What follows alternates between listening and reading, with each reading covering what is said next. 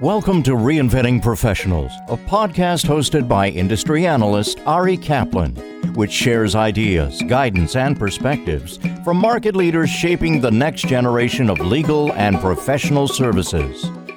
This is Ari Kaplan, and I'm speaking today with Craig Carpenter and Dean Gonsowski, the CEO and CRO, respectively, for Giml, a provider of software and services to streamline the discovery, migration, governance, and compliance of information. Craig, Dean, great to speak with you both. Great to talk to you again, Ari. Yeah, thanks, Ari. Craig, tell us about your background and the genesis of Giml.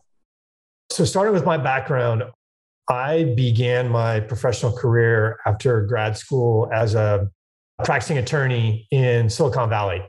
Litigated a little bit, enough to be dangerous, and then otherwise worked with technology companies doing licensing, IP, that sort of thing. This was the late 90s. So all of my friends were becoming paper millionaires. And so I kind of jumped over to the technology side of the aisle and have been there since, operating initially in cybersecurity and then in e-discovery when I jumped over to a company called Recommind back in 2006. And then since then, I've really been primarily in the e-discovery and kind of GRC technology spaces. So Giml is a company that's been around for about 15 years now. It started as a GRC, governance, risk, and compliance consulting firm. And then as often happened with Relativity and other companies like that in the space, developed software to automate some of the work that they were doing. And they primarily focused on energy companies, given the company started in Houston, Texas.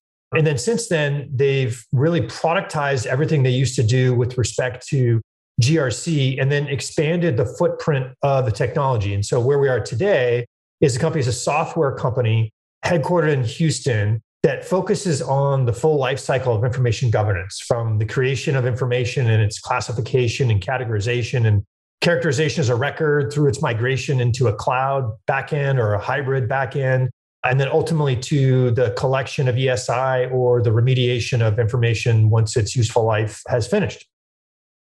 Dean, what parts of the e-discovery process does Giml support?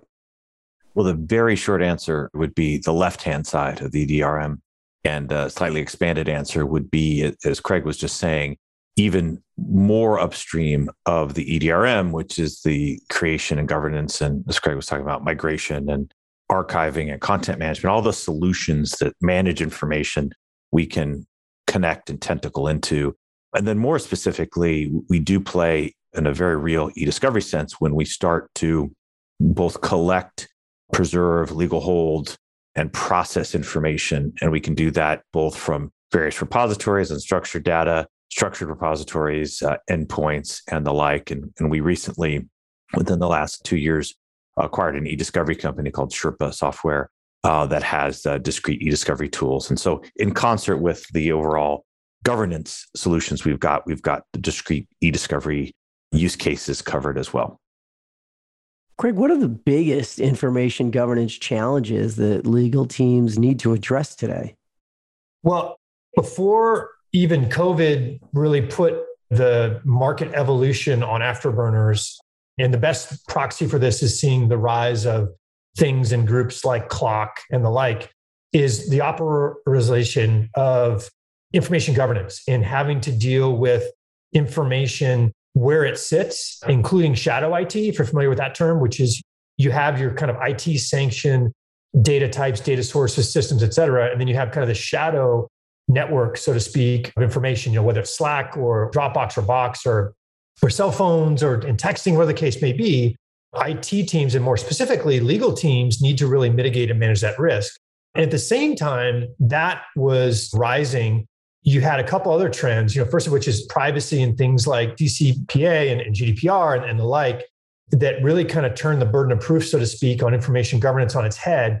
And then the whole cyber realm of having information that's out there that you used to just keep because you didn't want to get rid of it. But now if it gets hacked and exfiltrated, you have all sorts of risk that these folks need to manage. And then you add COVID on top of that, which is you have everything we just described, and then you have a remote workforce or a hybrid workforce. It just really turned information governance on its head in two ways. First, from being a nice to have to a must have. And second, from what can we realistically get rid of? And then we're going to keep the rest, to the opposite, which is, what can we realistically and legally and ethically keep? And the rest of it, we should really actively manage. And so that's really the biggest challenge facing corporate legal teams today, is that kind of affirmative burden, if you will, that didn't exist, 10 years ago, and probably not even 5. Dean, given that, how should companies revise their records retention and document management plans?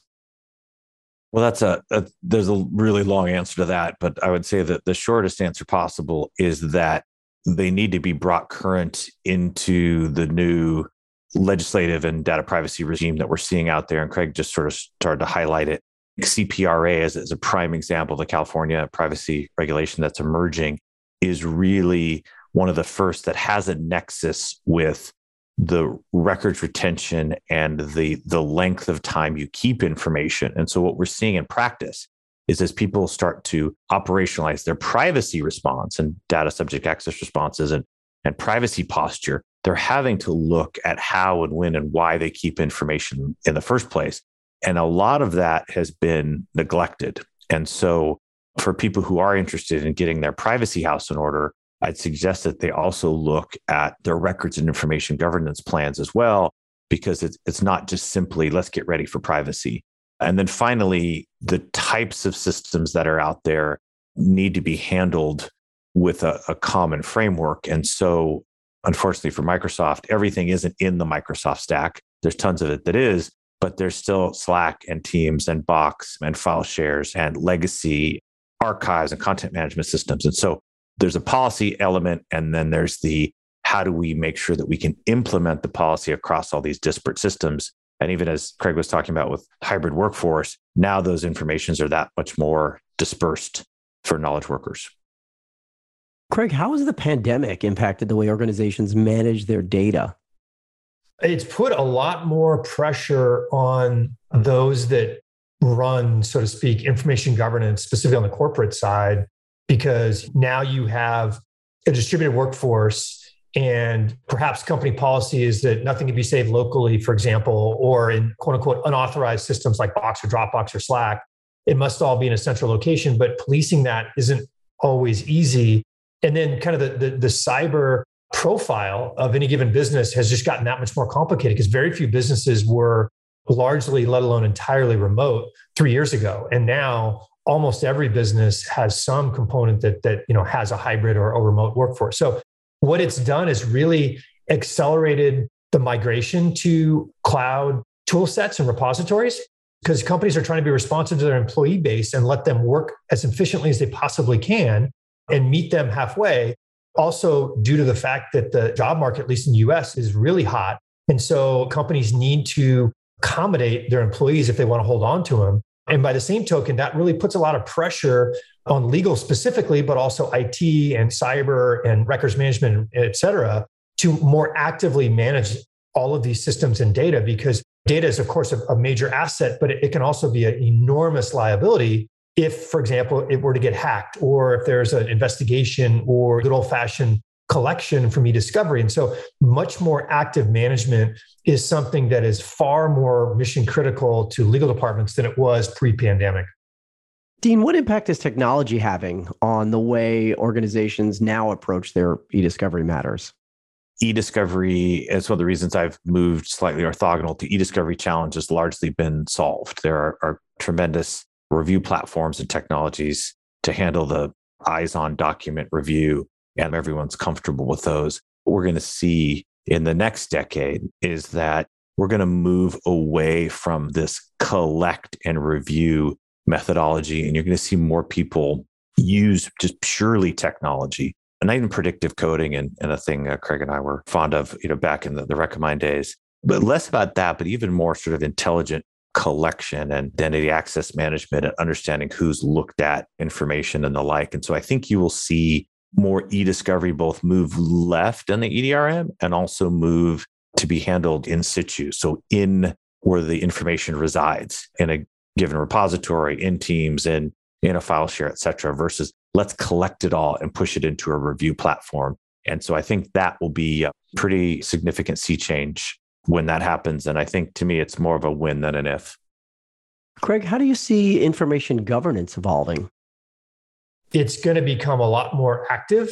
And to Dean's point, a lot of people have figured out that e-discovery as kind of a reactive exercise fairly far downstream gets much, much easier and quicker and less painful the better job you do upstream when it comes to information governance. And so what we're seeing is that there may be a couple different cohorts in the industry or amongst customers. The first is those who are still just trying to get their arms around what's out there. Where's the information? Who is operating in what systems? How much of it is quote unquote on-prem to the extent that really even exists anymore? What's in the cloud? Where are we putting everything and where are our employees putting everything? And then the cohort that's ahead of them are those that are really starting to do what Dean described in terms of actively managing information and in that way, de-risking it.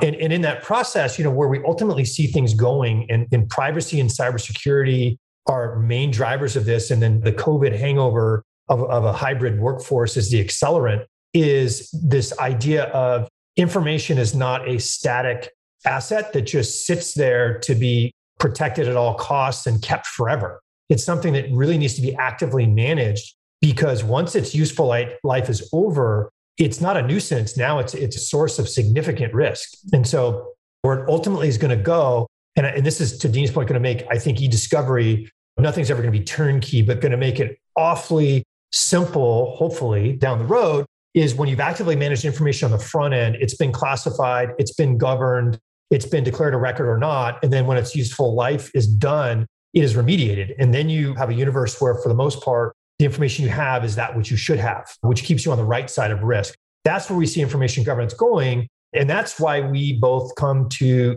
Gimel, other than the fact that we have respect and fondness for working together. It's just this company has a tremendous opportunity to be or to continue to be a leader in that realm. And we're really excited about the role that Gimel can play, because from a client perspective, getting to this active management of information and its life cycle is really where everybody wants to go. This is Ari Kaplan speaking with Craig Carpenter and Dean Gonsowski, the CEO and CRO, respectively, for Gimel, a provider of software and services to streamline the discovery, migration, governance, and compliance of information. Craig, Dean, thank you so very much, and I'm wishing you both the very best of luck in these new roles. Thanks, Ari. Same to you. Thanks, Ari. Appreciate it. Thank you for listening to the Reinventing Professionals podcast. Visit reinventingprofessionals.com or arikaplanadvisors.com to learn more.